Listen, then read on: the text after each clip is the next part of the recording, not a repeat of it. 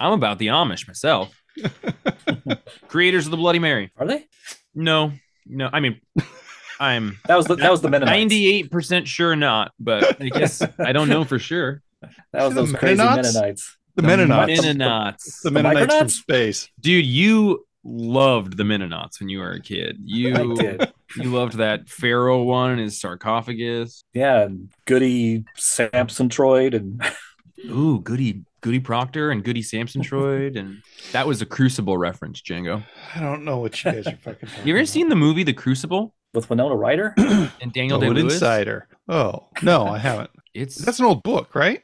yeah. You ever it's read like the a book The Crucible? play. Yeah, I have. No, Yeah. I haven't. Daniel Day Lewis is not surprisingly incredible in it. One of his 9 movies or whatever. Yeah. Yeah. And, probably one of 7 he got an Academy Award for. Yeah. He's, Nailed it. I'm going to go make some more shoes. yeah. I'm gonna take my sandwich crusts out there, guys. Oh, hot. Sandwich Crust. They were the first punk band out of Oregon, 1979.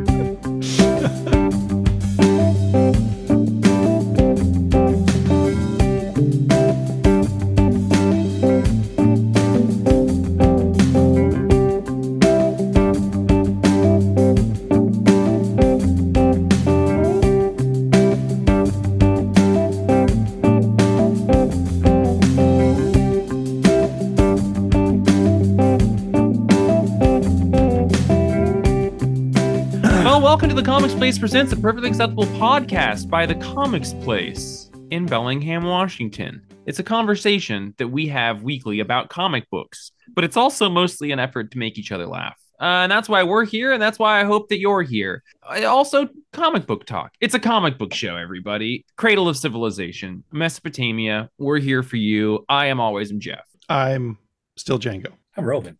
Yeah, that's a trio right there. We should make shirts with our heads on them. Oh, that's a good idea. We should have podcast shirts that have the 3 heads drawn. I mean, we could pretty much have it be blue versions of the logo. I would love to wear a shirt with my own head on it. I would love to wear a shirt with your head on it. If we made individual shirts with just one person's head and the name on it, Roman would sell the most. Probably, yeah. Yeah. Yeah. So I think we can all agree on that. That's right. It's a comic book show. It's episode 319. And so that you believe me, I'm going to play this voicemail from our friend William Elmer. Hello and happy episode 319. Hey guys. I read the new issue of Nightwing this week that has the first person POV view for Nightwing, and I thought it was interesting. It's a gimmick, and I think they've done a couple of these issues throughout the Nightwing run that have been pretty fun. But it did leave me kind of thinking a little bit about gimmicks in comic books.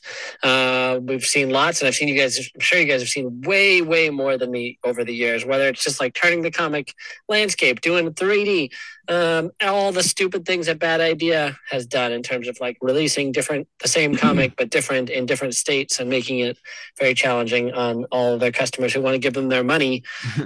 What are some of your guys' favorite gimmicks? Do you like gimmicks in comics? Whether you want to share a favorite or you want to share something that was really, really stupid. Tell me about it. Tell us all about it. We'd love to hear it. Turn up. Love you guys. Awesome. Love you, Will. Good question. That's a good question. Does Kirkman's nonsense count as a gimmick? Because he's done like 3 big releases and endings in the last few years that were all kind of surprising and had huge buzz around them because of the non-standard publishing practices. Yeah, so like the Transformers being in Void Rivals, Walking Dead just ending abruptly, Die, showing up without anybody having ordered it. I would say those all are gimmicks, but that's a good look at the term gimmick because those are more, gimmicks in distribution or publication. Right. And less the interior of an issue. But I would certainly, I would put it in there, yeah. No, except like Void Rivals and Walking Dead are like content based. Yeah, it's true. That's trickery. True. And he just managed to also sneak in publisher and distributor trickery. As well. Yeah. He does love to do the unorthodox. Apparently, there's Radiant Black 25 is coming out pretty soon, and the A and B covers. Issue? No, the A and B covers have different content, I think. Oh, I didn't know I, about that. and they haven't been clear about how different it is. So if That's it's like interesting. clue endings or something, I don't know that all of our subscribers need 2 copies. But. Yeah. I would say in general, I'm pretty fond of gimmicks when it is executed in the way that Nightwing has been doing it, which is like seems totally free of editorial mandate. And it seems more like the two of those creators are like, wouldn't it be fun if the entire issue was like one long image or like if it's all POV? Like, I think that's super, super fun because it, as a thing like Django and I have talked about, I like the creative process being motivated by some type of restriction, and so that does that. I think one of my favorite all-time gimmick issues is the silent issue in New X-Men from Quitely and Morrison when they're like in the Jean and Emma Frost are in Charles Xavier's like psychic landscape. Okay. But yeah, I also don't like gimmicks when it feels like it's a line-wide thing that we're doing, you know? Right. But what are some gimmicks that have worked for the two of you boys? I mean, silent issues always work on me. Yeah. But yeah, I guess gimmick wise, I don't know. Will's examples are more along the lines of the Kirkman stuff than anything to me. Yeah. I'm a sucker for glow in the dark covers. Yeah, you are. One of the ones that really worked for me was God, I forgot the name of the title now. Jeff Lemire, I think it was. It's where the Trillium. Trillium, the two storylines start the front and back and converge. Yeah. It's an interesting. That's a great one. Yeah, gimmicks as a word seems to have connotations associated with it. And when they seem like just people trying to do something unique with the medium, right. That's oftentimes how I look at it more than perhaps a gimmick like that Nightwing one. So like it's a favorite gimmick of mine just because I think it's so stupid. The foil covers in the 90s. Yeah. They're so bad. I kind of like them. I didn't, I'm not particularly fond of like, when there'd be a month of every comic being horizontal because I don't really like a horizontal comic, like flipping it vertically like that. I'm a little tired of the whole like black, white, and red, but also sometimes that is cool. But like, we've had like multiple miniseries now where, that's kind of the thing. Trillium is a great answer, Roman, because that is almost untrade paperbackable in the way that the story is told. Yeah. I mean, it is, isn't it? I don't know. They made a trade paperback of it. I don't know how you're supposed to read it. Yeah, I do remember checking it out when it came out, and I feel like the conclusion I came to was that they weren't able to do it, but I forget exactly how they tried to execute it. What about the TKO thing where they're publishing? Well, I don't think they're doing it still, but they were publishing an oversized trade paperback and 5 oversized issues in a cardboard box that looked good on your shelf at the same time. Yeah. Like all that came out in the same day. I never particularly liked that. Scout was doing a similar thing as well. Were they? Yeah. Or like they would do the thing where they release one issue and then they release the paperback of it. Oh, right. Or like the tags that you get that we just don't ever order that like give you you're buying a digital comic with a physical tag to support a store. So I don't know. It's interesting. I have to give support to anybody who's like trying to do interesting new things with a medium that's existed for a long time. I think that's cool when it seems like it's coming from a place of excitement. Would you count the slip cases that they're putting out of One Bad Day as a gimmick? Buy the first slip case, and then over the next 5 months, you can buy $18 hardcovers to fill up your box. Yeah, I would definitely consider it a gimmick, but that's a little bit more in terms of like, that's more like sales gimmicks. Yeah. Than maybe comics. But yeah, I don't like that one for sure. Yeah. Well, Void, not Void Rivals. No One with the podcast and the AR stuff that they've got going on. I like that. Yeah. Yeah. Fill some space for a second, guys. I want to look up the definition of gimmick. I just generally like them. I think that, having something totally out of left field or non-standard for comics is fun because as flexible as this medium is, it's pretty uncommon that somebody does something we haven't seen before. Yeah, I totally agree. Yeah. Yeah. If it's fun. Well, like one of the original gimmicks, Mad Magazine with the Mad fold-in. Mm, Brilliant fucking gimmick. yeah. Yeah. And I guess by the definition, it's a trick or device intended to attract attention, publicity, or business. So pretty broad. Pretty broad. Someday we'll have a store that's big enough to have just a shelf of 90s foil covers Oh, and Roman. holograms. It's My cool name's that Django. Roman's using a new computer and the camera's a little bit nicer, and I could see his nipples get hard when you said that. Yeah. Ding, Yeah. ding. I didn't know that Roman had Nipples. a Hembeck omnibus behind him. Ooh, yep. Oh, I But, never did that's- either. Is that new, Roman? No, it's been there for a while. Wow. I got it from the comics place. I work there. What's that tall orange one behind you, buddy? This one? Yeah. Dark Horse? Milk and cheese. Milk and cheese. Classic Roman. Classic Roman. The collected dairy products gone bad. And then what's the white one to to my left of Hembeck? Huh, I've never read this. Superman, the first wave of comic book heroes, 1936 to 1941. Huh. Interesting. Huh.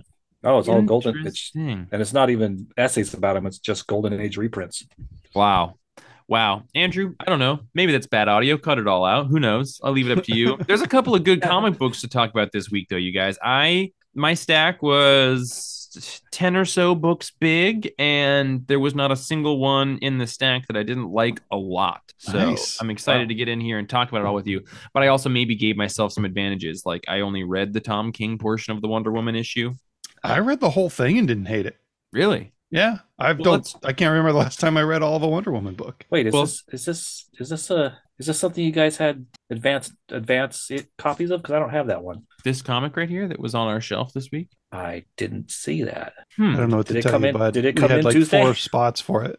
Yeah, it Oh, came in geez. Tuesday. You put it in a lot of people's files, packaged it up for a lot of people. It got on the stands. I didn't realize what it was. Extra size spectacular. Let's kick it off a little bit. That is, since we're here and talking about it, Wonder Woman number 800. This is an oversized issue that is, for the most part, kind of a jam story that is part 2, written by Becky Cloonan and Michael Conrad.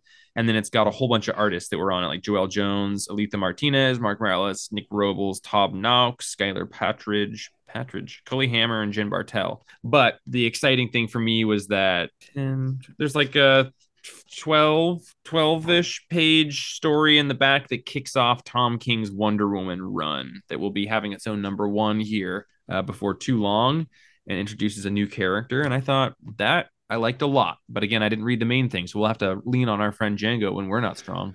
Well, I don't know if you want to lean on me for a Wonder Woman review, but I thought that the art in the rest of that thing was pretty solid throughout. If you have one in front of you, Jeff, and you can find the Todd Knock parts, Yeah. he really nailed the George Perez hairstyle from back in the day. Like, yeah, you are very, like very John correct Byrne, about that. George Perez kind of art looking there. I knew exactly the era that we were looking at. I don't in general love Todd Knox art because it is so like definitively 90s, but it does work really well here. Like he did that Stargirl series with And Jeff it worked really well there too, Yeah, I thought. it did. Like, and even looking at it here, it is kind of joyful to look at here. Yeah, it's fun and bombastic. Was he doing all those head covers for a long time?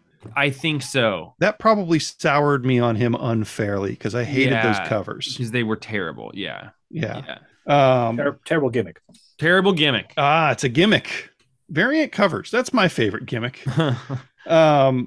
The Cully Hamner art actually made me think that it would be really fun to have somebody who's not us cut out like 3 panels at a time to show us all and quiz us on who the artist is. Yeah. Because he's got such a distinct style that is kind of weird. It is kind of weird, and it stands out very clearly. And what I thought was interesting in here was that going through it and trying to find the Jen Bartel art was not incredibly evident to me because it's a pretty different coloring style than her art often has in it. That's her with Superman, right? Yeah. Yeah, it's a different line quality than what I expect from her too. Yeah. It's just kind of it's an anniversary issue, so Wonder Woman is asleep and in some sort of like the Wonder Woman version of a Thogel trance. Ooh. And she's going through her life and meeting up with people and friends and Batman and Superman, and Yeah, it was nothing super special, but the art was amazing and it pulled me through. But I think more importantly for both of us, there was some Tom King at the end there. There was some Tom King at the end with some really nice art in it as well. Nicola Scott, is that right? No. Is it? No, it's Timo Mori. No, Daniel Sampier. I don't think that's who's doing the ongoing art, but maybe it is. I'll look it up while you talk about it. Yeah, you do that. I was confused because actually who I was just thinking of was the art that is ongoing in Titans is Nicola Scott, I believe. Yeah, that's awesome. Yeah, so this starts off Tom King's run. It has starring Wonder Woman's daughter. And when we start when we start the comic, it's like Damian in his Batman 666 costume, like as an adult, with John Kent as a full-on adult, and they're like waiting on a beach for this Wonder Woman daughter who's, you know, an adult as well. And we don't really know her backstory or anything, but they are going to do this very arduous trial to get some answers that we start hearing a little bit at the end, which is this old man, and he's going to be talking about the story of how Wonder Woman defeated this man and kind of the story of her daughter and how she was born and everything, defeated the old man that's in there. So the voices for the characters are just on point. Like, it's just a great Damian, it's a great John Kent, and I really liked this Wonder Woman her name is Trinity. And yeah, it kind of reminded me of our first exposures to Wonder Girl, Yara Flor, where like it was just a well-written character with a nice voice that I was really excited to be reading. And the art's pretty, like it was with Joelle Jones doing her Yara stuff. So, and yeah, again, the Damian and John stuff in it is really, really good. And it was 12 issues and it could have gone on for sure in my mind. And I'm really, really excited to be reading it when it starts, but I actually don't even know when it starts because I don't believe that we've done the FOCs for the first issue yet. I am having a hard time finding it at all. Oh, here we go. It took me that entire time while you were talking to find it.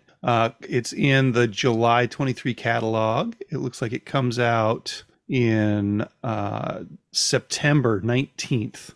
Okay. And it's Tom King and Daniel Sampier. So okay, cool. So this is the artist. Same creative team. Yeah. Cool. Well, this is gorgeous. So that's great. I'm not familiar with this artist, I don't think. No, but he's doing a real good job in here, I think. Yeah. And I really liked the trials that they went through. Yeah. Yeah, Roman, you're really going to like this. Yeah. Guarantee it. I'm looking forward to it. It's a goddamn Roman comic. It's a goddamn Roman comic. Well, Django, my score is only representative of the Tom King portion. I don't know that the other portion would raise your score at all. Yeah. But I don't think it would hurt it. If yours is lower, it might be because you read it. Who knows?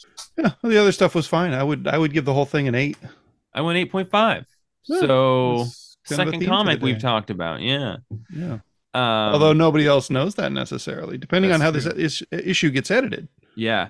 Hey, Django, I got a question for both of you. That while you were talking about gimmicks, that came into my mind when you made that statement about variants. Uh-huh. If there were no variants, what do you think comic sales would look like? Would they be higher or lower, baking in the cost that needs to go into acquiring variants and therefore giving you more dead product on the shelf if they don't sell, or alternative covers? Do alternate covers make us more money? Yes. Well, overall, probably. I think that they definitely make Marvel and DC more money. Yes, I think that's true for sure. And they're very smart. And Boom is very smart. And Boom took a while, but they finally figured out how to do variants. And I think there's no doubt in my mind that variants make people more money. I don't know that it would affect our store a ton. Yeah.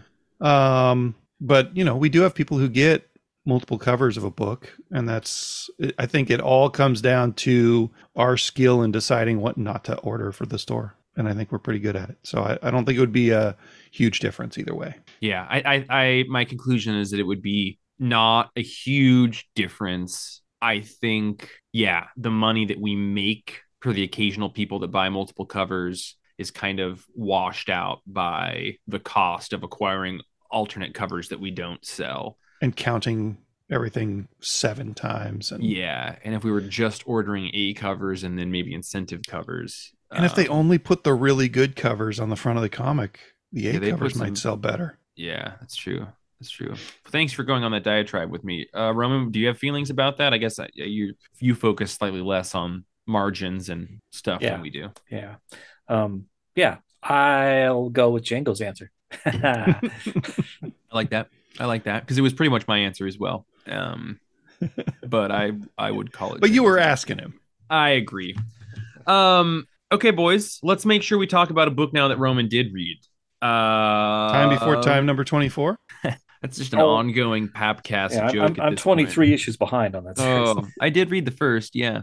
So you like this one? It came out like the same time Cemetery Beach was coming out, and I feel like I read Cemetery Beach instead of it, and for some reason they felt similar to me at the time. I could see that. The Incredible Hulk, number 1. Philip Kennedy Johnson, Nick Ooh, bringing the spooky back to our big green buddy. Roman, what did you think of The Incredible Hulk number 1 as the arbiter of all things green and turgid? Oh, I didn't read it. Oh, I don't believe that you. Came out this week? Second. I know that you read it and read the afterwards because I did, because I knew that you would. I read the afterwards before I read the before words. Did you really? No. That would be obtuse and on brand. That'd be crazy. It was all right. I don't know. I after Ewing, I think Ewing like did a great horror Hulk story, so I'm kind of a series. So I'm kind of like, well, okay, this will be fun in a different way, but just more kind of a old-fashioned horror anthology series in a way, just with the Hulk instead of the Crypt Keeper. Do you feel like there's an anthology feel to this? Well, anthology is the wrong word, but like Monster of the Week, except it's the Hulk every time. Yeah, it's kind of. It feels like it's kind of like the old Hulk TV series, except horror focused instead of just wandering around America focused. Nice. It did remind me kind of a lot of the first issue of Immortal Hulk in that it introduced a real horrific tone, but I would not have been able to see at the first issue of Immortal Hulk at all what that journey was going to be. And this one, I don't have super predictions of how the story is going to be told, but I do like the horror tone of it, and I do like how heavily it's leaning on the Al Ewing stuff and not necessarily the Donny Cates stuff that was just happening. Yeah, and I'm glad it is leaning on that because I like that better. There was a couple little things in this narrative I just didn't like our main. I forgot our main character when Bruce Banner. No, this woman, the new character, the new character. That when this girl is working on the car and with her, I don't know if it's her brother or her friend or whatever, and the dad comes out and yells at him, and she takes off, and we never know where did her friend go. So there are little details like that bug me, and I don't like Bruce Banner with long hair. I could see that.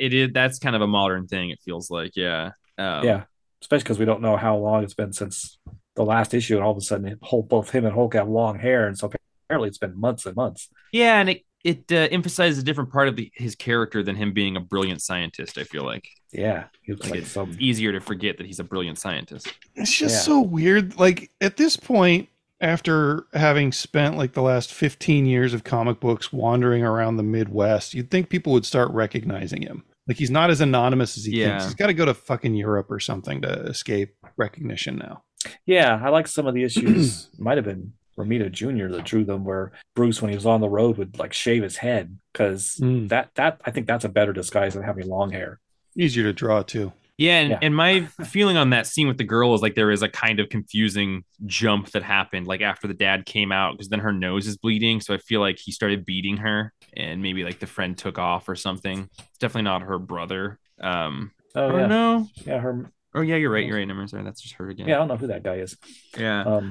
But yeah, there were some kind of confusing things there. I did really like the art though. Nick Klein, who was doing Thor with Donny Cates, if I remember correctly. Yeah. I really liked the horror stuff in the Egyptian tomb. Yeah. Like her head turning all the way around. That's a hard thing to show in one panel. And he pulled that off at the bottom of the third page. Yeah. And then the way that the monster comes out of her body is so horrific and gross. Like, it's very different art than the Al Ewing series, but it's almost like it's almost more visceral and shocking to me. Like that other art was really great, but it was a little bit slick, and I never forgot I was looking at a comic. This kind of draws me in a little more for the body. Bennett horror stuff had kind of like almost a Brian Hitch vibe or something. So I agree. Yeah. I actually didn't notice that head spinning thing until you brought it up, Django. That's a good catch. Did you notice disturbing. her face hanging off of the face of the monster when he transforms. Yeah, I Like, did. That was So great. good. Um, Some preacher shit. I Yeah. really like. So I like that it's mostly focused on following up on the Al Ewing stuff, but that Donny Mhm. Cates thing did just happen, where Bruce had kind of fractured his psyche, and they were living in the body of the Hulk, and he was torturing the Hulk. Oh, when you fracture your psyche, your hair grows real fast, Roman. Oh, that's what it is. Yeah, Oh, yeah, That's, yeah. that's what happened. Yeah. But I really like. I don't even know how, because I know Donny Cates stopped writing it, and then Otley wrote some, and I think somebody else did some. I don't know what ended. I didn't read after Cates left and Otley was writing and stuff. But if the Hulk had kind of broken out of whatever trap, I do like the dichotomy this is setting up of like the Hulk wanting to torture Bruce Banner, like not just Yeah. be this monster that is like going to be exuding its own will on other things. Like it seems like he's attempting to, torture and get revenge on Bruce Banner for what he did to him. And so those like the scenes of like that he wakes up and the dog is dead and like the building has like your fault painted all over it. It's like the Hulk was painting these messages for Banner and shit. Like I like how menacing and malicious he's being to Banner. That's kind of a new thing for me. I'm sure it's brought up in Hulk other times, but my Hulk history is kind of limited. So seems like their relationship is really on the rocks these days, boys. Yeah, I like that. That's pretty classic, having them hate each other again. I'm just glad that we might finally find out what's behind the green door. It's like the Hawkeye Bendis closet thing with Spider-Woman. That's famous seed he planted that iFanboy always references that he never looped back on. Yeah. Something's got to be behind that green door, Django. Behind the green door. Well, I'm excited to hear Roman's thoughts on it because it was a little less excited than I would have anticipated he was. I guess I thought it checked a lot of boxes in my Roman brain of like horrific, it's Hulk. Yeah, and I think it does. I think I'm a little reticent just because I loved Al Ewing's series run so much. So this one has big shoes to fill in my eyes. But I like this cult. I like this new. I like the nods to some of the classic Marvel stuff, like you get a panel with the Moloids and Man-Thing. Yeah, I love the Moloid shot. Yeah, and I'm not sure if that's a Ghost Rider reference or what. That hand coming out of the earth with the motorcycle behind it. It's pronounced Earth. Alfred. I mean, I'm definitely going to keep reading it, and it's definitely going to be a more fun read than trying to figure out exactly some of the issues of Immortal Spaceship Hulk. Oh yeah, what the fuck, man? Yeah, I would have liked to have seen that thing reach the ending that was probably conceived at the beginning for it, but who knows? Yeah, and this is a good. Ewing's run, the artist did this too, but his transformations into the Hulk, and this one's horrifying too, but in a different horrifying way than what's his name did it. The way his teeth get bigger hurt. Yeah, yeah, the teeth grow and deform first. Ugh. Yeah, and the way he like cracks his arm like as he wakes up and stuff. Like he wakes up next to this dead dog and his shoulder's all fucked up and he cracks it back into place and stuff. Poor guy. What was your score for it, Roman? I'm gonna give it an 8. Nice. I'm gonna go 8.5.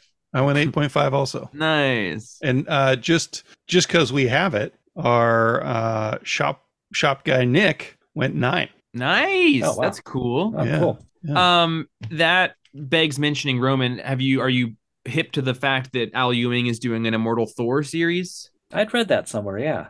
And I read an interview with him, and he was just like, "Yeah, Immortal Hulk was this ride, and it like became way bigger than we thought it would, and it was huge, and I'm so lucky for that." But he's like, but there are things that I wish had happened differently for the ending of it all. Mm-hmm. And so he's like, there are some things that I felt like didn't go exactly like I wanted. And so he was like, I'm not just using this title of Immortal loosely. He's like, I want this to be as good and as perfect as that one, but I want it to be even better and not have the shortcomings of the ending. So he was like assuring people like, I'm not doing this loosely. Like I'm trying to do for Thor what I did for Hulk. So that made me very, very excited. I'm excited for that Immortal Thor series. Yeah, I too. That reminds me, I do wonder in this new Hulk series if because they said something about the green door being shut now, and what's behind the green door? Something it's, Django. It's Marilyn Chambers. Certainly not a metaphor. Thank you, Roman. Googling, trying to get us there. Yeah, I knew you were trying to. Googling Marilyn Chambers. Maybe it was in the write-up and back, but I was wondering, so does this mean that the gamma irradiated characters are no longer resurrecting if they get killed. Oh, that's a good call, Roman. Okay, so apparently for listeners at home, in 1972, a movie called Behind the Green Door came out. Plot: a beautiful woman is abducted and initiated in a live sex act on a private stage, participating in lesbianism, interracial sex, and public orgy. Wish I had read that description before reading it online. And it stars a girl named Marilyn Chambers. So, cool. They just She started out as a Ivory soap commercial girl. Oh, very clean. I believe it was Irish Springs. No, it wasn't. I'm just trying to be pedantic. Django, do you want to take us somewhere? Listen, if you put me in the driver's seat, it's going to be Time Before Time or Titans number 2. Okay. It's got to be Titans number 2 because All as right, far as I let's knew, talk about you Titans weren't number reading 2. this book. Yeah, I'm reading it. It's a Tom Taylor book and it's a team book. I'm allowed to read the first 2 or 4 issues of a Tom Taylor book. Did you read the first issue of it? Fuck yeah, I love the art. The Flash is dead. You got a mystery to solve. The art's awesome. I'm sorry. I thought this totally fell under your I'm not reading team books. Huh. I thought I teased you for not reading this, but it's teen books. This is just Titans. It's not Teen Titans. Oh, okay. That's what it is. Okay, that's what it is. Well, sweet. Yeah, you read Titans. Let's talk about this. Listen, I just happen to not read teen books. Yeah, I know. But it's not a whole ban on it or anything. Right, but Avengers came out that same week, and you didn't read Avengers, right? No, it's a teen book. Yeah, okay, sorry. And it's also got teens in it, and I'm not into that.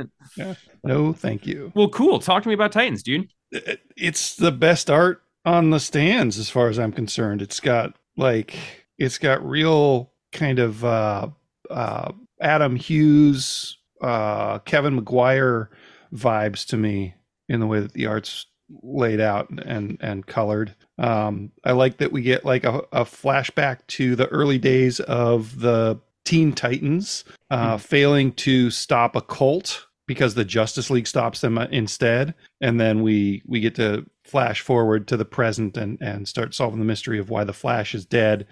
And good little twist there. A really good sort of save the day from a forest fire scene, where they really set up everybody's powers pretty well, and I like that we get a lot of time of them just hanging out in Titan's Tower, just kind of being and being tired from saving the day and stuff. Yeah, that's what I want out of a book like this. And the surprise twist at the end that one of their former teammates has joined the cult that they used to think might be their arch nemesis. I thought that was pretty cool.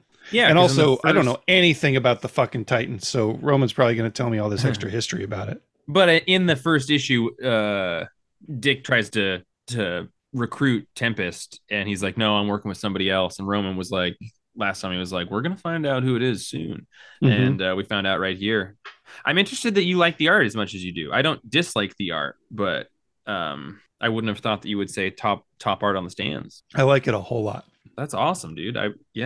Yeah, there's something about the way the lips are colored and the faces are mostly left to the colorist, who is just fucking killing it. Yeah, the coloring I like a lot. I mean, I like all of it. Annette Kwok. Okay, wow, never heard of them. One of the things I like about Scott's artwork is that speaking of lips, I like the fact that she draws men's lips, because I don't know, traditionally in comics, artists they'd only draw lips on women.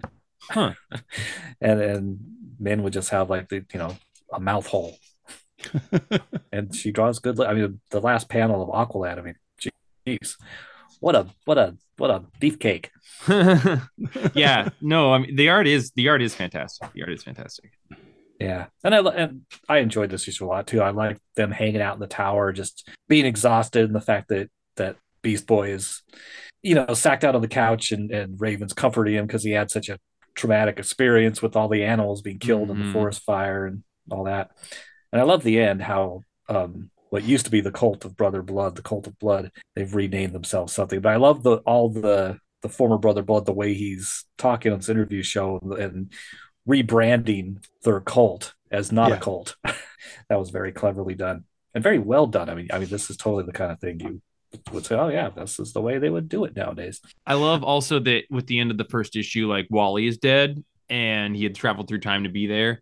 I like that right off the bat here, Wally shows up while dead Wally is there, because it's a future Wally that came back in time to have them solve the mystery before he would die. But I like that we have the whole Titans team, and we're not dealing with a dead person as a current active member right off the bat. Yeah, It almost feels like Tom Taylor thumbing his nose at Tom King and Heroes in Crisis, right? Oh, sure, yeah. Like you got a dead Flash and then a Those live Toms. Flash and time travel, and Those like Toms. I'm gonna do it in a way that doesn't piss everybody off. Yeah, yeah. Well, I'm curious what your scores are, boys. I'm gonna give it the Ocho. Roman, I'm gonna give it a 9. I'm gonna och out with you, Django. Och it. I'm gonna och I'm it. feeling a little ochy. Yeah. I'm gonna give it a Nocho. Oh, that was something special right there, Roman. Hey, are you guys reading Superman? Yeah. Roman, you're also reading Superman? Am I? I'm digging through my stack here to see if I read Adventures of Superman. Is that it? No, Superman this week had I read Steelworks. that was 2 weeks What the ago. fuck, Roman?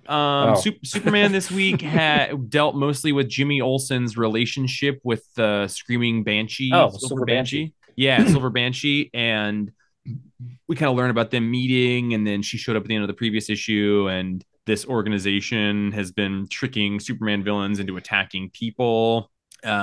What I really liked about this issue is the very sweet relationship between Jimmy Olsen and Silver Banshee. And Yeah, it was good. how like well done it was. And I've been watching a lot of Sex in the City lately, and it felt a little bit like a genuine relationship. Like Superman's gonna go save her, and he's like, you shouldn't come. He's like, listen, pal, you're gonna take me because like she'll listen to me and I'm gonna come. He's like, yeah, you're right. Like, just great relationship between Jimmy and Superman on display. Great to see Jimmy in a relationship.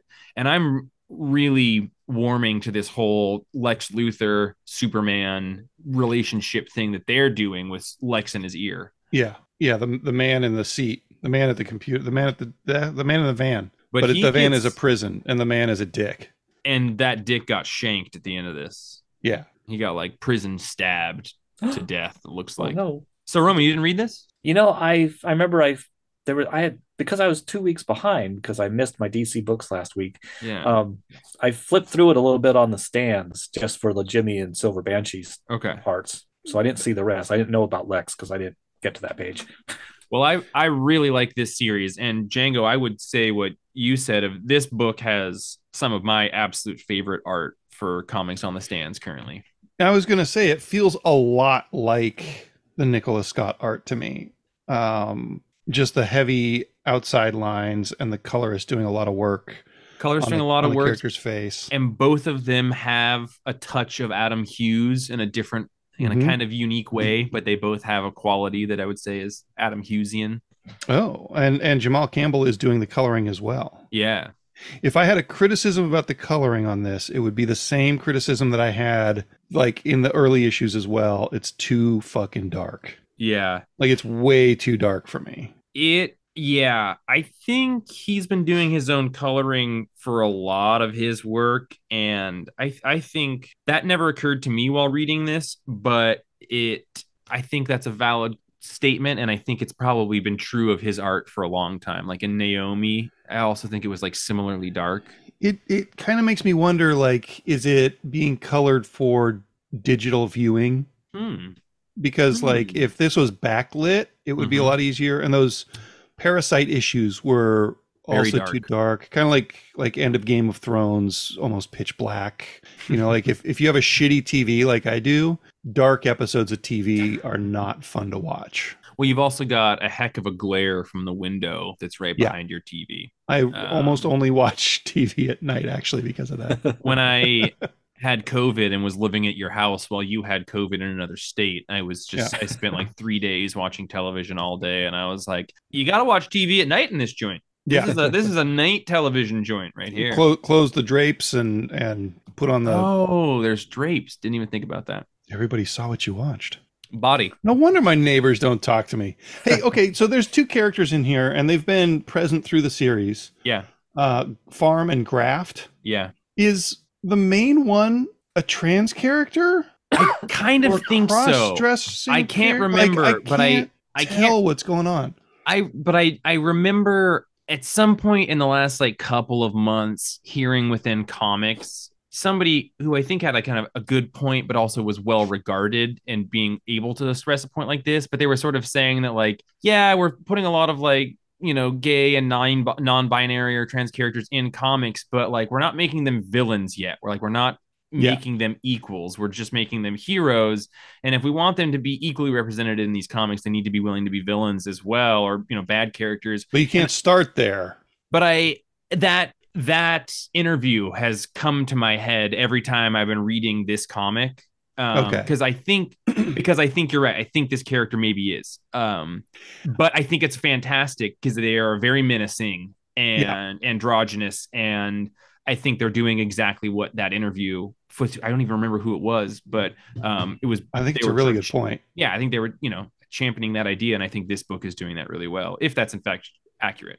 But like you couldn't start with queer characters being no, bad that would guys. Be a step backwards. Like, yeah. Like, so they were finally putting gays in here, but they're all bad. Yeah. So my biggest problem is that I really don't like their character design or their face shape. It's like long Joker chin, shirtless, like bare chested, and then long gloves. Like I want it to be more something. I really like it because it's very uncanny valley in a lot of ways. Like it's very masculine and very feminine and kind of Joker demonic and scientific. Like it's all of these things that like puts it in a spot that is kind of uncategorizable for me. I also don't like the names. Yeah. Pharma and Graft. Yeah. It's like pharma is just a reference to like big pharma, or graft, like grafting things. Or they using medicine to like make composite bodies or something. Yeah. I think there's, I'll say though, Josh Williamson, 5 issues in, still reading it. Great art. And I'm liking the story a lot. And I'm liking it more with each issue, which is pretty awesome, Joshua Williamson. So way to go. Django, what'd you give it? I give it an 8. I'm going to go 8.5. Probably an 8. I would go 8.5, but look at the last page of Luther all curled up. It's pretty dark. In the fucking dark. Yeah, you can't see it. That was the page that stood out as I just flipped through it while you were talking about it.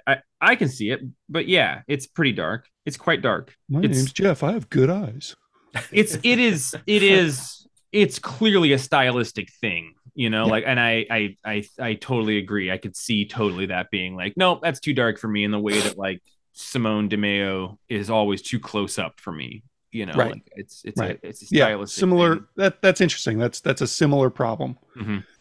Django. Did you guys read Time Before Time 24? No, tell me about it. What happened in that? I don't want to spoil. Is he still getting out?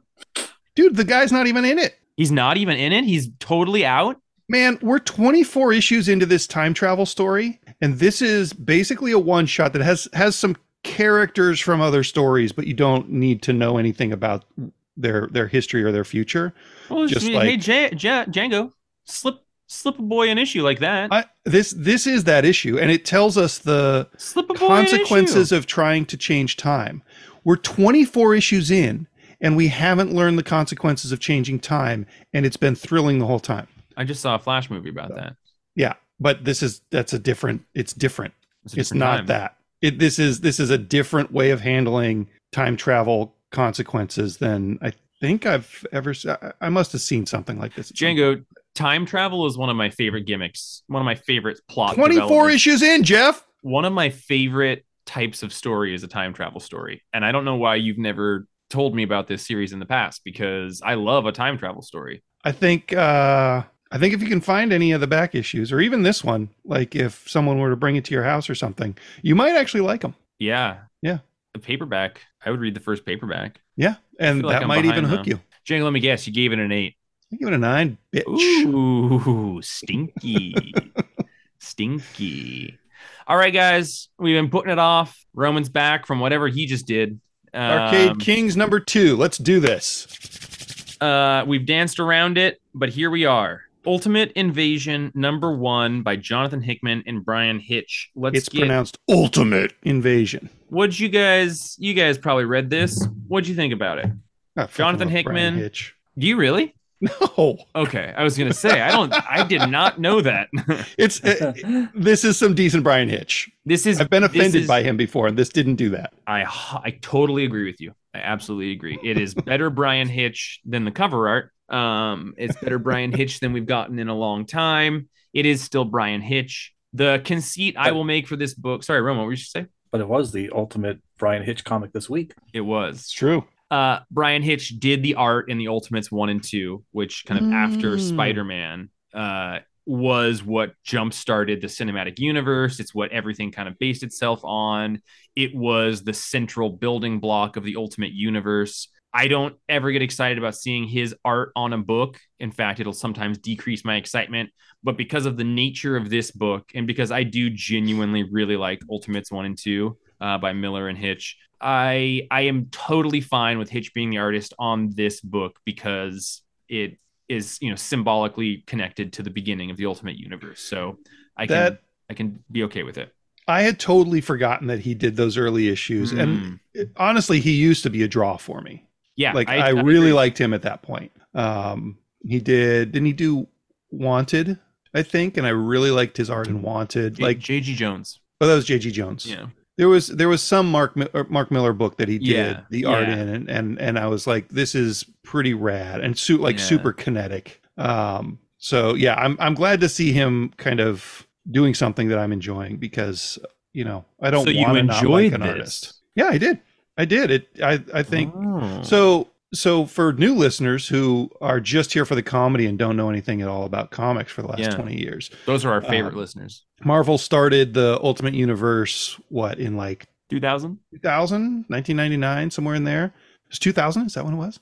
I think ish. I think that was like the bankruptcy. I think Ultimate Spider-Man is around 2000. Sprung out of that. And it was like an alternate universe that was consistent, which is a new concept for comics, I think. Like DC had always had Elseworlds for a long time, but those were usually one-shots or like 4 or 5 comics. We never really got to live in an Elseworlds world. And the intention was sort of like all of these Marvel characters were created 40 years ago. What if they were created today in modern times? What if Spidey had, at the time, not a cell phone, but the equivalent of a cell phone? Yeah. And it was really cool. And then right when I started working at the shop, they destroyed the Ultimate Universe with Secret Wars, right? Mm-hmm. Jonathan Hickman destroyed the Ultimate Universe and zippered in, I think, a grand total of 2 characters into the main Marvel universe. Yeah, just 2. Like Miles and Ultimate Reed Richards. And so this is bringing us to a new Ultimate Universe.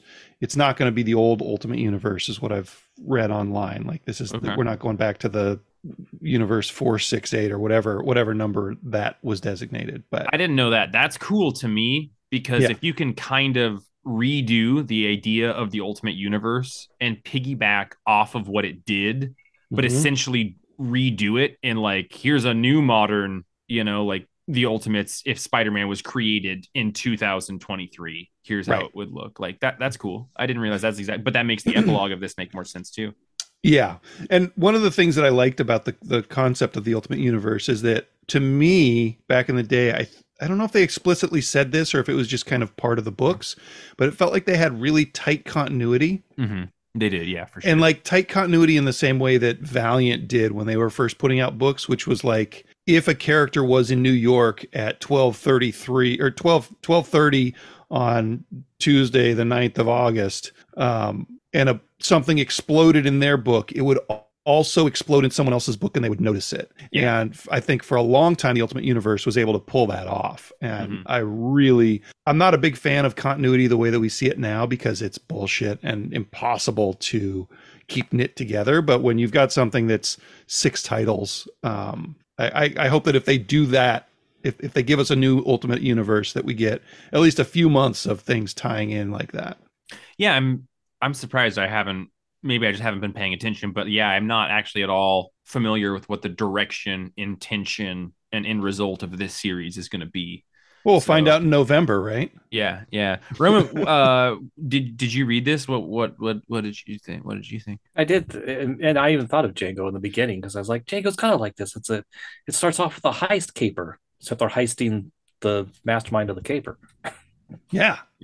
Yeah, it's a great setup. So you're saying you liked it also? Yeah, I liked it. I just love when other people like Hickman books. I like how I like his the maker's plan here, and you see it coming, but unfortunately his henchmen don't. The clever way he like genetically morphs them all into being a duplicate of himself long enough for him to escape. That was great. So for our listeners, if you didn't read this, basically Ultimate Reed Richards, who is very, very evil. Django, you've read more of that than I have. I've never actually read any Ultimate Fantastic Four.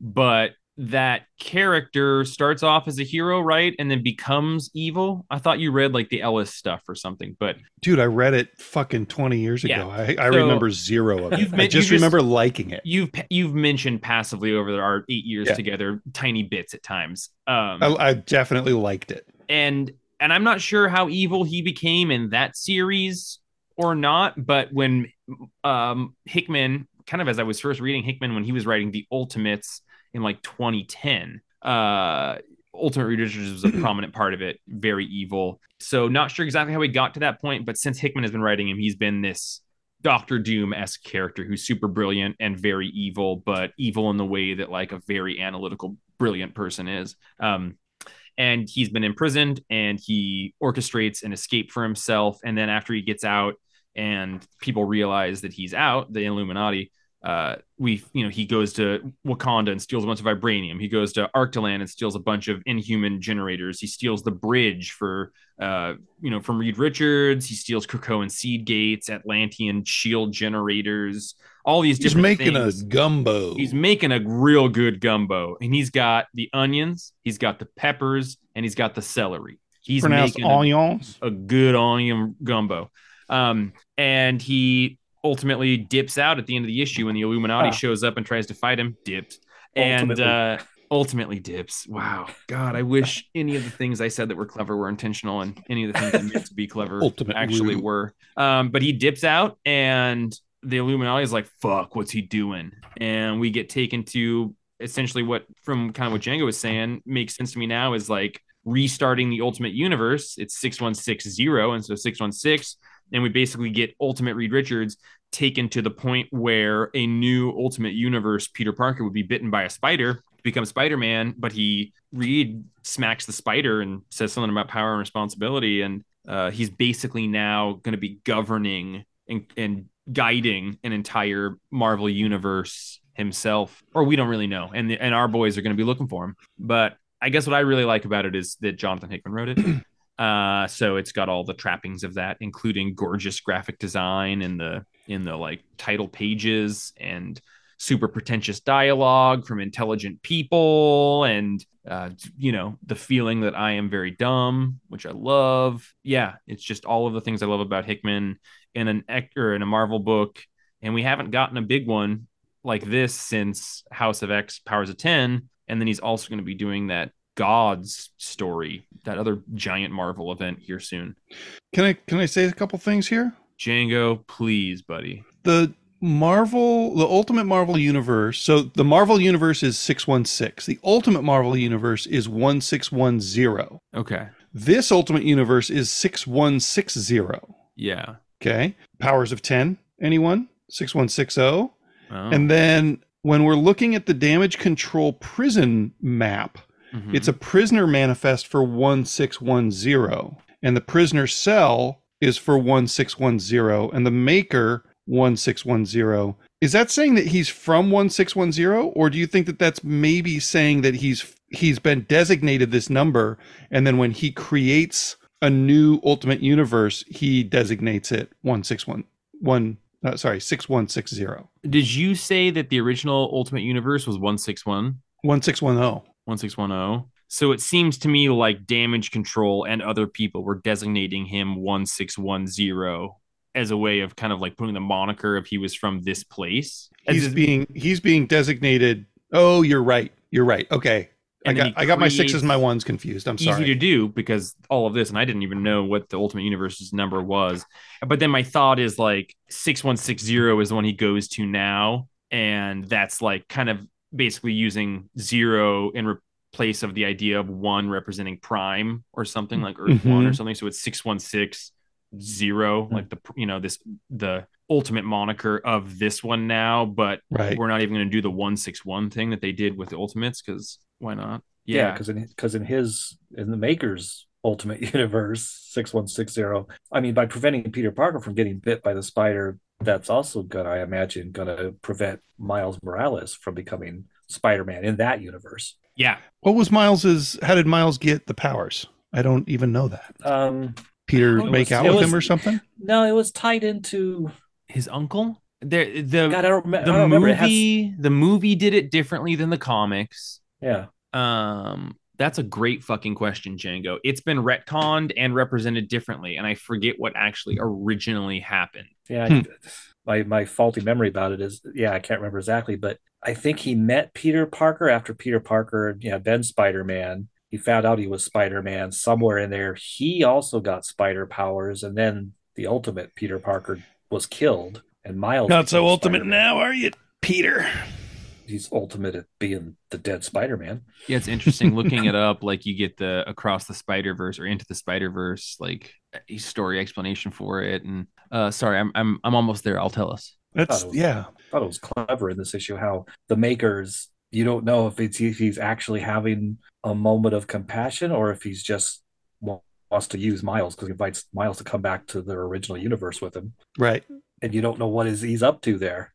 Could just be doing it out of the kindness of his heart. Okay, so it is that his uncle, the Prowler, stole a formula that had Peter Parker's blood in it. And she steals the formula, and in the process, one of the spiders created by Marcus, who was doing that research, crawls into the Prowler's duffel bag. Days later, is bitten. Miles is bitten by the spider during a visit to Aaron, his uncle, the Prowler's apartment. Okay. And then Morales develops superhuman powers. So basically a spider that was being experimented on with Peter's blood escaped. Okay. And then bit Miles. Okay. Pretty fucking That was convenient. the original comics one. Well, I like that because in that one, so Peter Parker's bit a spider and gave it transferred his powers. Yeah. I'm curious what you guys gave this issue. What's an ultimate number pun that we can do? It's 10, Roman. That's the ultimate number. Yeah. It is? I mean, or powers of 10 or ultimate 10. It's the ultimate high number for us. So I'm going to have to give it I'm going to give it an 8.5. Nice. Yeah. I'm going to go 9. A few things get me as excited as the first issue of a Hickman Marvel event. Yeah, I wish I wasn't excited for it because I want to not trust this motherfucker. Hickman? Yeah. He's got that upcoming series Gods, G.O.D.S. Oh, it's like Sword. Exactly. It's stand for, oh boy. But he's going to be like redefining all of the cosmic extensions of the Marvel universe. Oh, Al Ewing better hurry up with his immortal Thor. Yeah, who knows? I just want to see Ultimate Werewolf by Night. Oh, wow. I'm going to give it an 8160. Nice. I like that. Gods. Please. Galactus. Odin. I'm stuck now. Galactus, Odin. The last one is Saruman. You'd think there'd be a Thanos if there was going to be that, what they were doing for. Maybe it's pronounced Gots. Doom? It could be Donar, which is the Finnish god of thunder, but that's a lamb dish, Roman. It is a lamb dish, and it's a hell of a lamb dish. Don't get us wrong, but it is definitely based around veal. Anyway, the Destroyer. Sure. Not a god. Why not? Sinestro. I think that we would be remiss if we didn't talk about Nightwing. Django, did you read this issue? No, I don't read Tom Taylor books. Okay.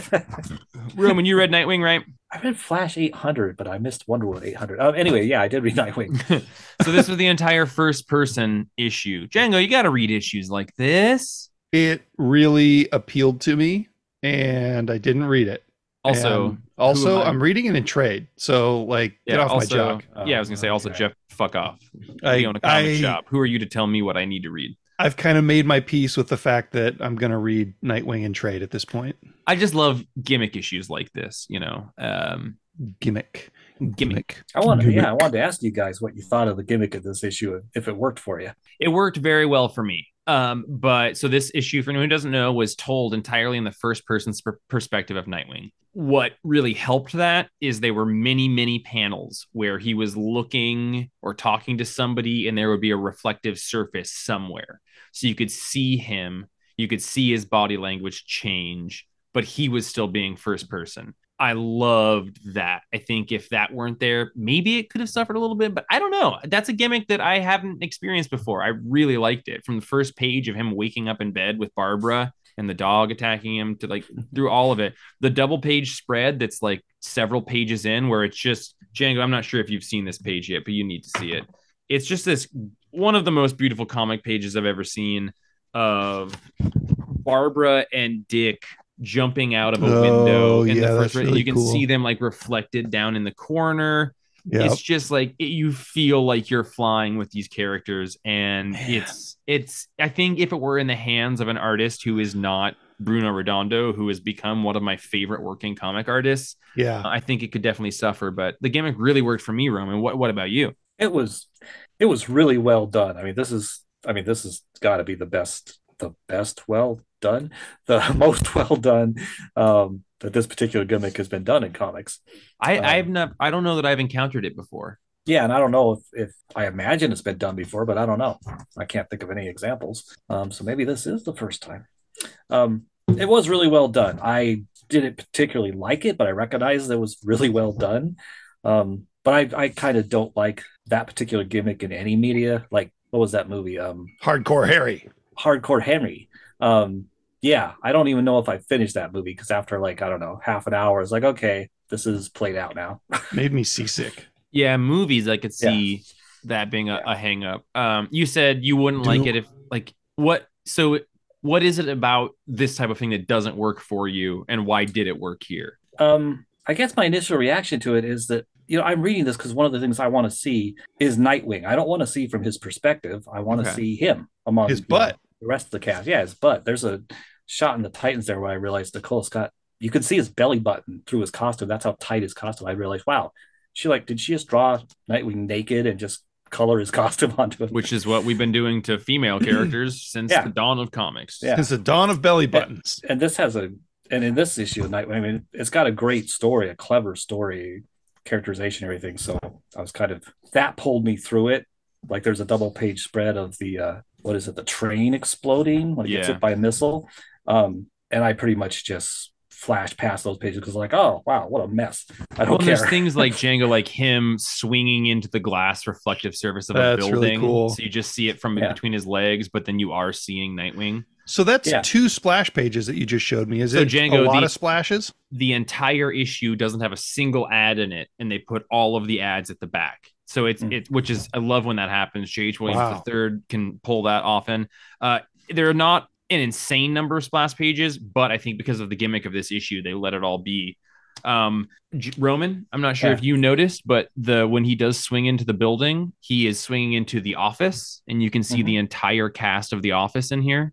Jim, Pam, Dwight, Mindy. Like Maya Rudolph, Maya Rudolph, but I didn't realize that was the actual cast. Like, all of it. Like there's what's his name reading the paper, ignoring everything that's happening around him.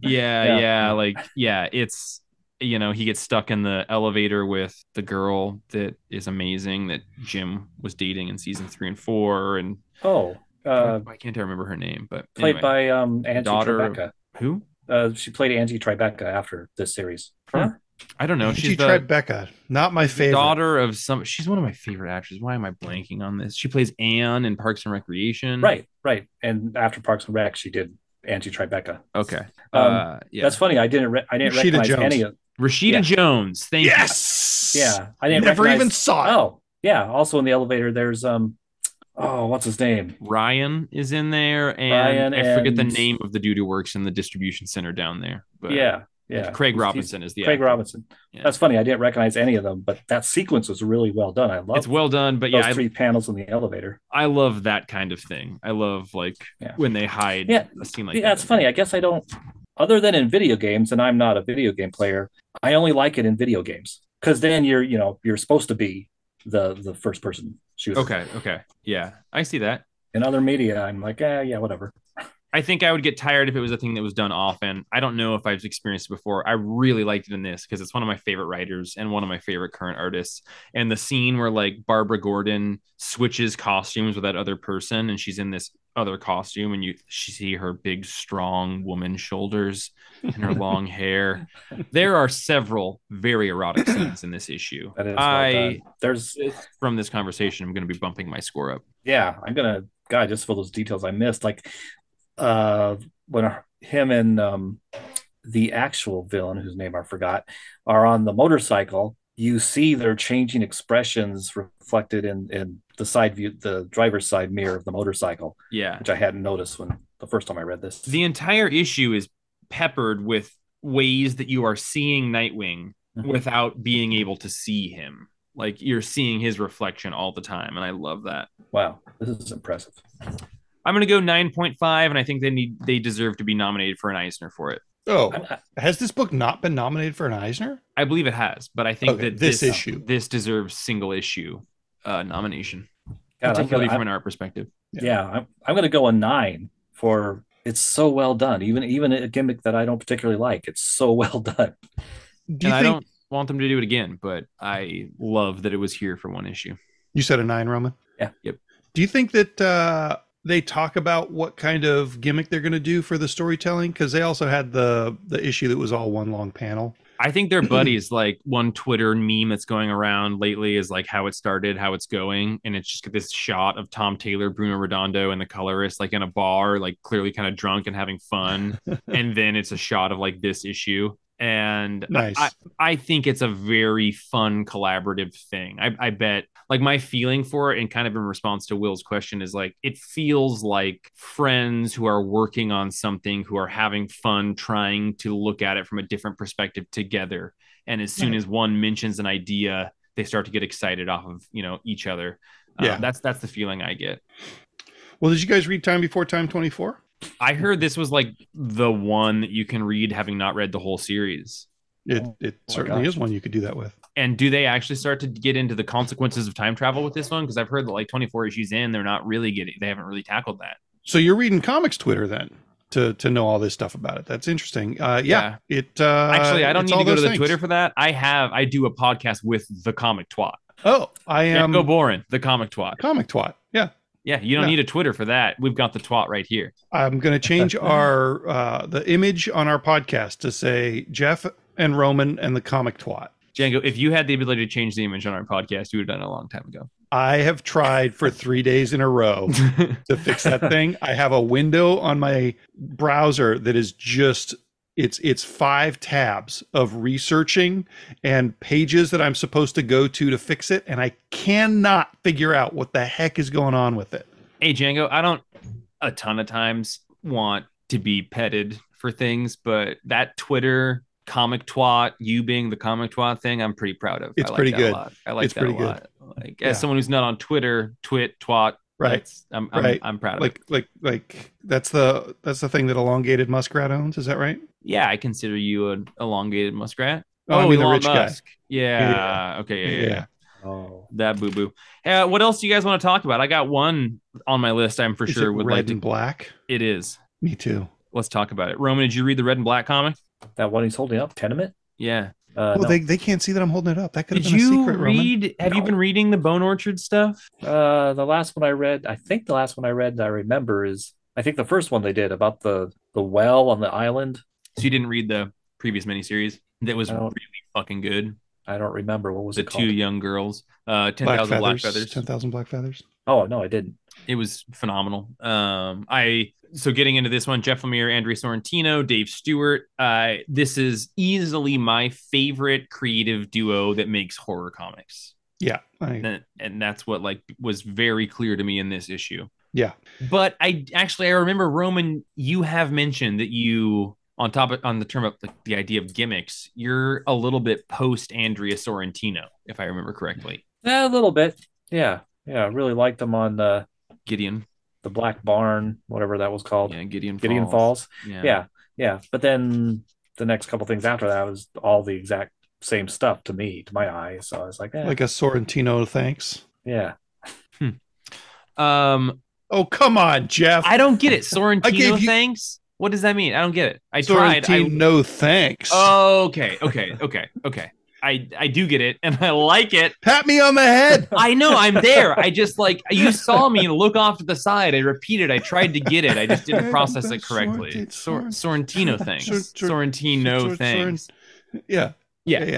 I'm not in Roman's boat for that, though. By the way. Okay. Yeah. I me fucking neither. love Sorrentino. Yeah. They are one of my favorite artists for sure as well. Like this week was several of my favorite artists had comics out. And this book, like the previous one, doesn't have a clear linear relation to the first hardcover that came out. But there is this horror thing. There is this idea of him who exists beyond some sort of veil, maybe in this place. But the real conceit of this issue is that we're introduced to this tenement hall, and it starts off with a narration about these 7 characters, and you spend the issue kind of getting to know them, but in a really cool way. Like you'll be walking with them down a hall, and it'll just like then cut. Like you'll see another character, and then you'll start following them instead. And it's like really natural in that way that Sorrentino.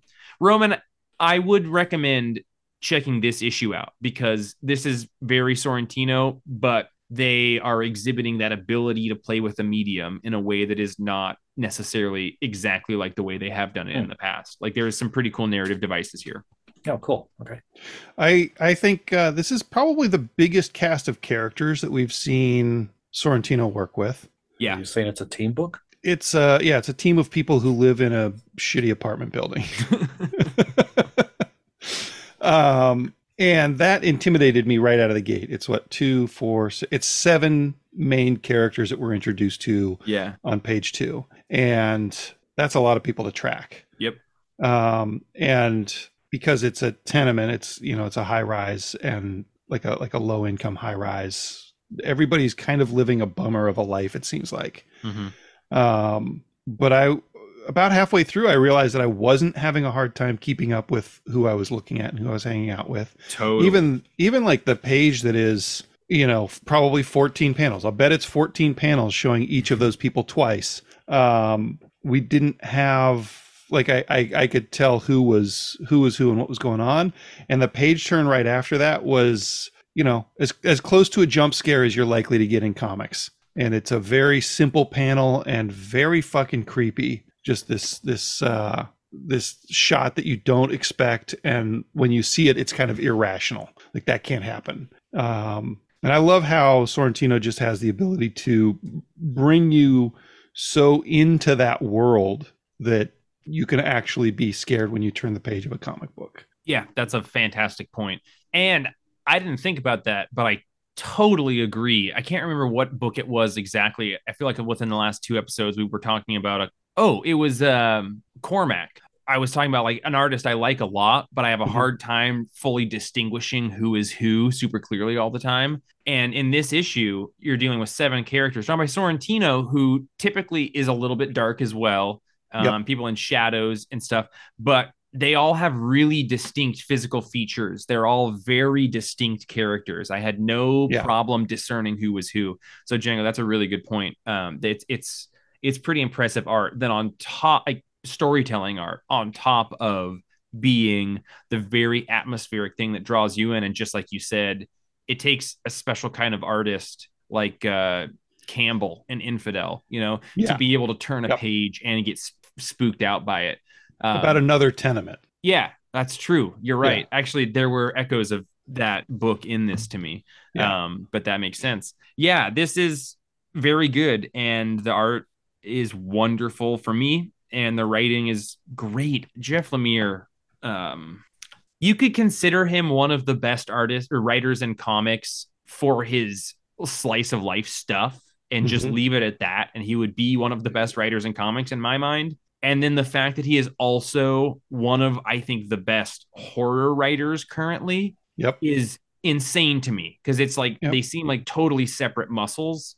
And he is so good at both of them. I can't, like Hickman is probably my favorite current working writer, but like he doesn't have the versatility, I would say, that Jeff Lemire has. Yeah, and Jeff Lemire has like, I don't know, he's got a real knack for the modeling, I think, in both the slice of life and the horror. Yeah. Right, like that. I think that's a really good setup for both of those types of stories. The pain of everyday life, the pain of mundanity. Yeah. The pain of getting by. Yeah, I can't wait. This is a 10-issue mini. The previous one was 5 issues, and obviously the first one was a standalone OGN. If you liked Gideon Falls, I think you should read all of these things. If you've read a single one and enjoyed it, I think you should read all of them.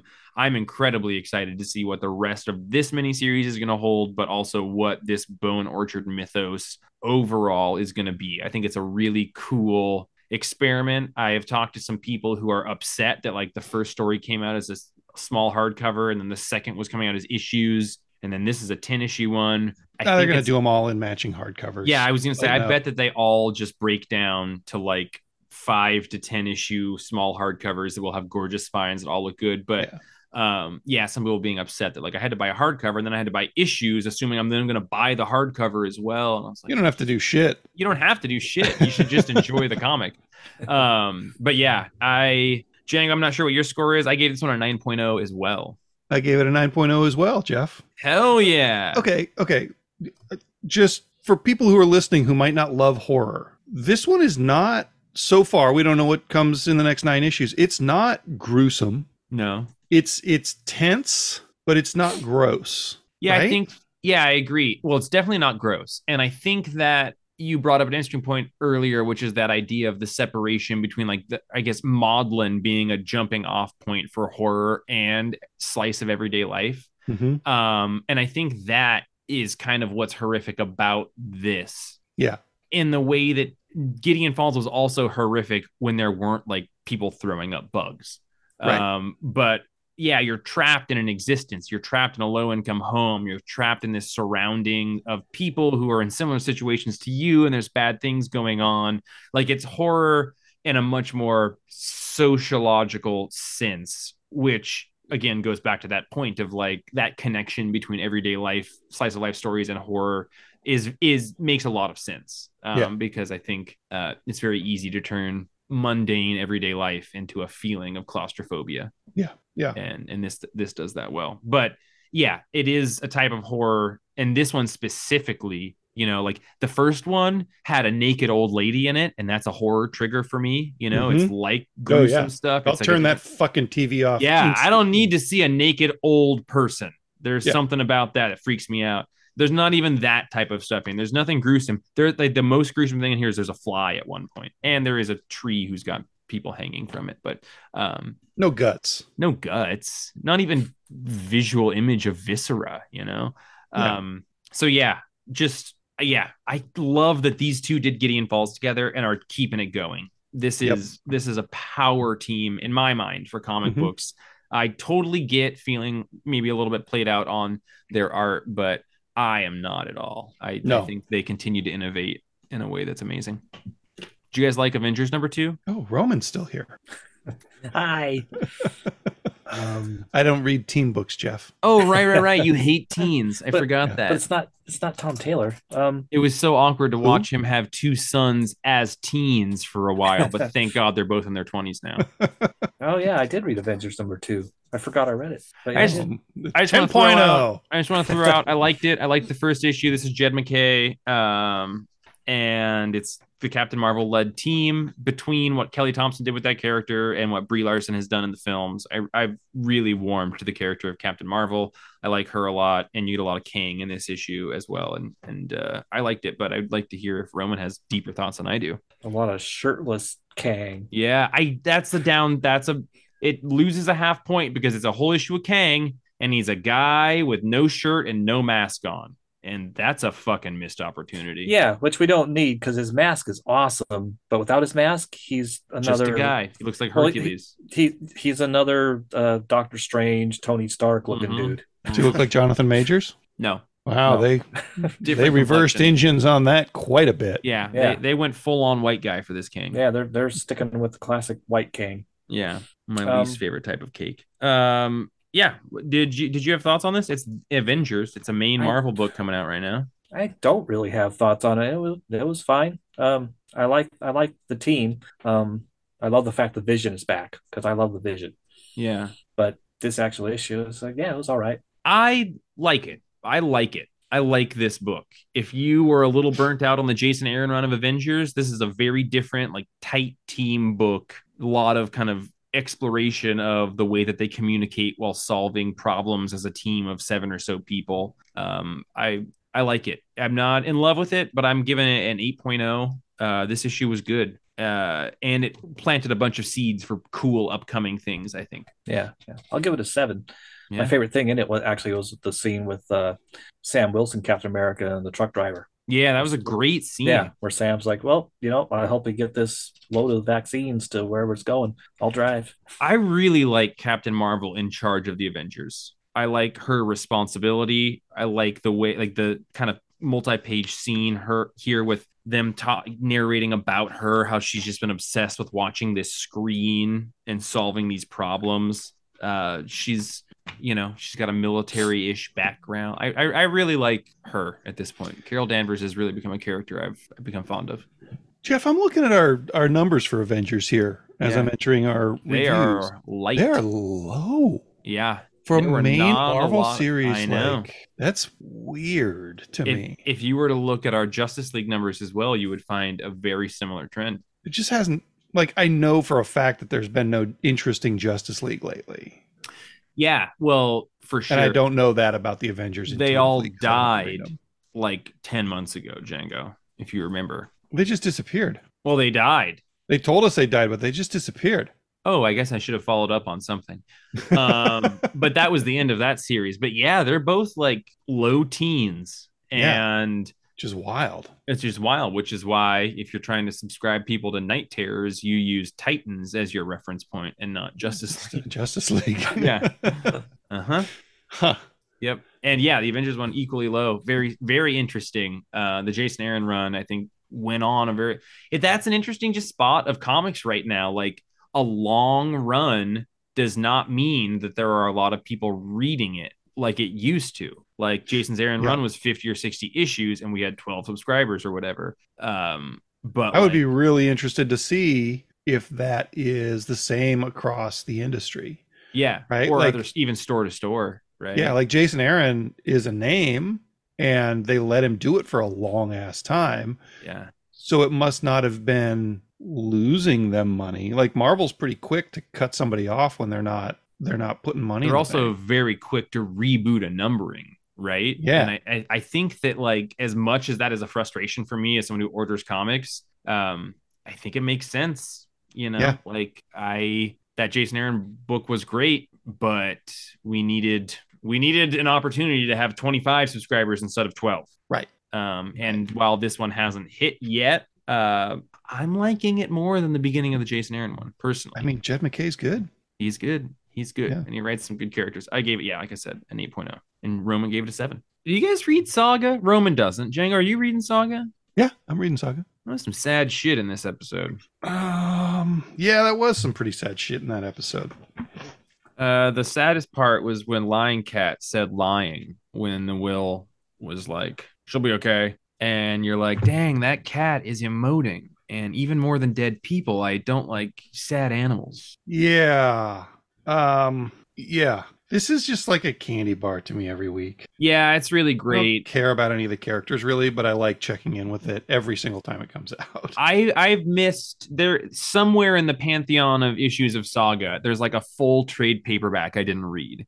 And I don't know where it is specifically, but I just know there's some resonance that I'm missing. Like I had fallen off. It was maybe like 10 issues. I read the couple right before it quit, but maybe there's like a 10 issue run there. But anyway, so like Prince Robot or like why his kid is hanging out with us.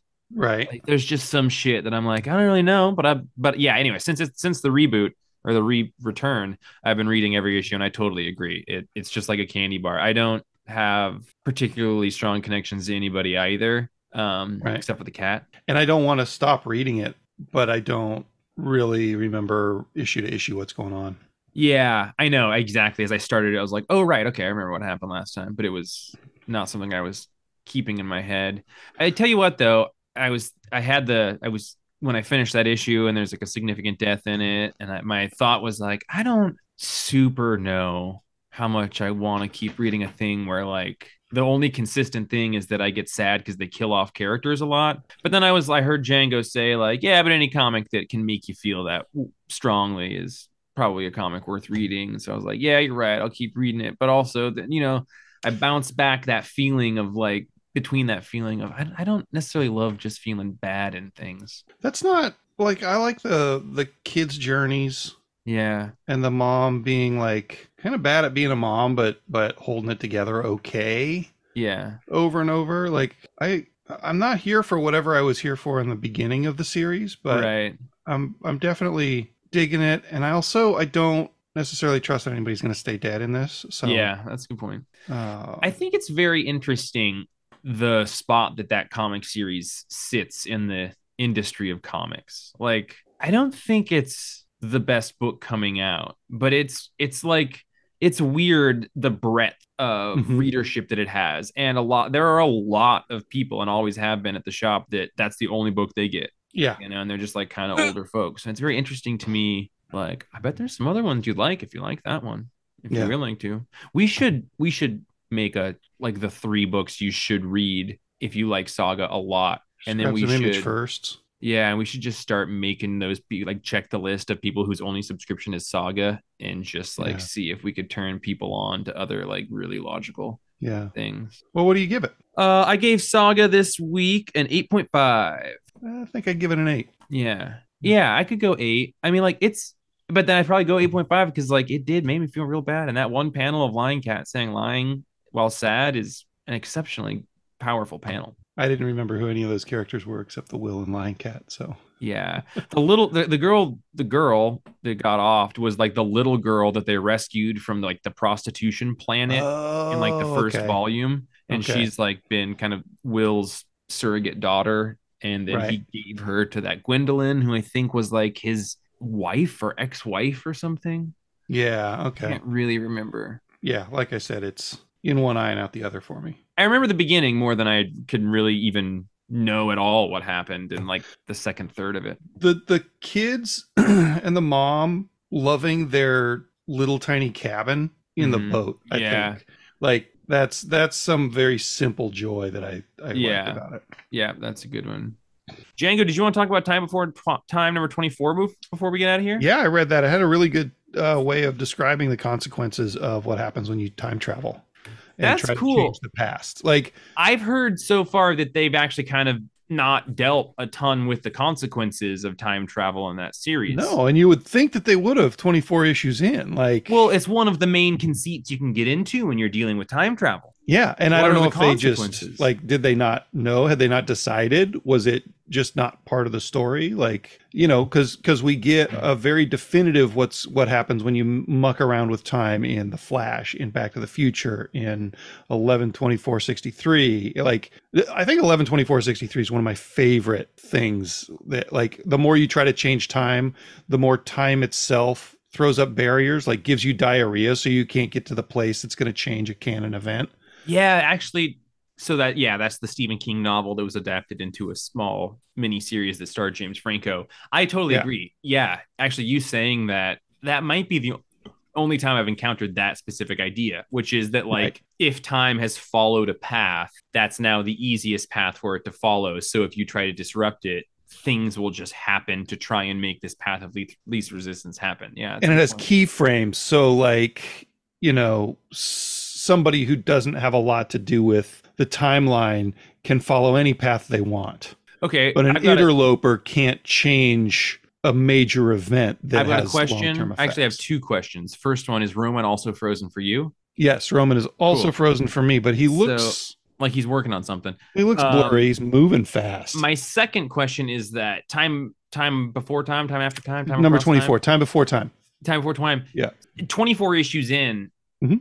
I always wonder with each issue, is this an issue you could possibly read without having read the pre-existing stuff and get something out of it? 100%, Jeff. This is a jumping on point. This is like, I could hand this book to my mom and she could read a little time travel story. Wow. Okay. So that is cool. So I've never heard about this series before. Time Across Time. Time Before Time. Sorry, Time Before Time. Think of the land before time, but swap out the land with the time. Have you seen Land Before Time? Yeah, dude. Fucking Kiefer Sutherland does one of the voices. And Kiefer Sutherland is the guy who sounds like Cillian Murphy in that trailer for Oppenheimer, which comes out the same weekend as Barbie.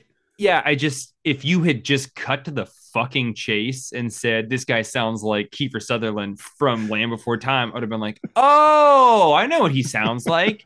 Was he actually in that movie? Yeah, I'm looking up who that he is was. A pretty convenient callback to last week's episode, dude.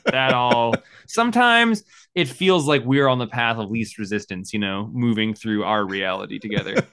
Well, we're in the right timeline. He was the voice of Braun in The Land Before Time 10. The Jesus. Great Long Neck Migration. I didn't see number 10. Dude, I saw number 1 in the theater with kids that my girlfriend was babysitting. Wow. That's how old I am. My older sister's first boyfriend watched the second one with me when I was like 4. So similar thing. Do you still not know who Kiefer Sutherland is? I know who he is. He's 24. I absolutely know you just don't know his voice. Yeah, exactly. Yeah. He has such a distinct voice. Oh, I didn't realize that. Django, I was watching that Smartless documentary show. And I was like, man, it would be so crazy to go do this thing every week where they just like show up and don't know what's going to happen. And you just assume something's going to come out of yourself. And I was like, I can't do that. Kind of. Well, except for with Django. I was like, thank God I have a Django, because you're the only person where I'm willing to get online for an hour and a half with very little preparation. And I know something's going to come out of it that at least I would like. We'll shit something out of our mouths. If you're wondering what happened to Roman, so are we. Yep. His screen froze and then he disappeared. And now it is just Django and Jeff. But this is not the first time this has happened. That brand new computer that we just gave him probably, like, the hard drive spun out of the top of the computer. Or asked for him to sign in again or something. He's not someone who wants to adapt to new technology readily. So this is not going to be a positive thing for him. If I had to seriously guess, it's his $3 internet that's doing it to him, that he steals from his neighbors. Like, his neighbors are cheap and get shitty internet, and then Roman steals that. Is that true? So I don't think he might have Pogo Zone now or something, but it's discount internet for sure. So people, pay for your internet. Get your internet. If there's something worth paying for in this world, it's your internet. And also they're charging too much for it. And so hopefully we'll all have light speed soon or something. But it connects you to everything. It connects you to your fridge. That's true. If you use technology like Django does in an intelligent way, he's linked up to everything. But man, I wish I had a camera in my fridge. If you want to be like Will Elmer, or if you want to be very different from Will Elmer, but contribute to this podcast in a similar way that Will Elmer does, you can send us an email or voicemail. You can do that by sending it to jeff@thecomicsplace.com. Nick Wankowski over there in another state with another baby coming. I would have expected you to have a voicemail in by now, you salty dog. We got some other people, right? Like, should we just start dropping names? Yeah, Phil did send an email. Like, he doesn't seem like he's willing, we read it a couple weeks ago. Yeah. He doesn't seem like he's willing to send a voicemail, but I do think we should keep haranguing him. I mean, one email in how long? Yeah. Maybe a couple emails in years and years. I mean, we've been doing this for 150 years. At least 6. Did we mention that I celebrated my 10-year anniversry at the comic shop last month? Dude, we didn't. We got to mention.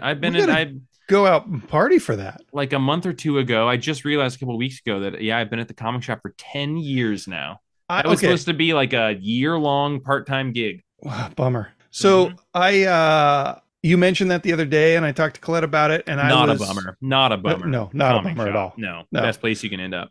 I had the thought, like, I should post something on social media about it, and then I second guessed myself and decided not to. Because people might like bring you food and cake, and like that wouldn't make me I didn't want you to put in a weird spot. I'm never 100%. I get that. 7 or 8 years in, I'm still not 100% sure how public you want to be about your anniversary. People who feel a lot are never very comfortable to be around, because you're like, maybe I'm going to upset them for no reason at all. I'm going to bring you scones for a party. It's pronounced scones, but scones. Yeah, that upset me. Get your pronunciation correct, bud. Shit. All the right. word for turtle in Russian? No. Slon. Really? That's what Mike Watney says. You want to spell it for me? Slon, I think. Slon. Slon. All right, I'll incorporate that into the future. All right. Well, thanks for hanging out with us. I am always Jeff. I'm Roman. I'm Roman. I'm Django. And Oh, good night, everybody. thank God.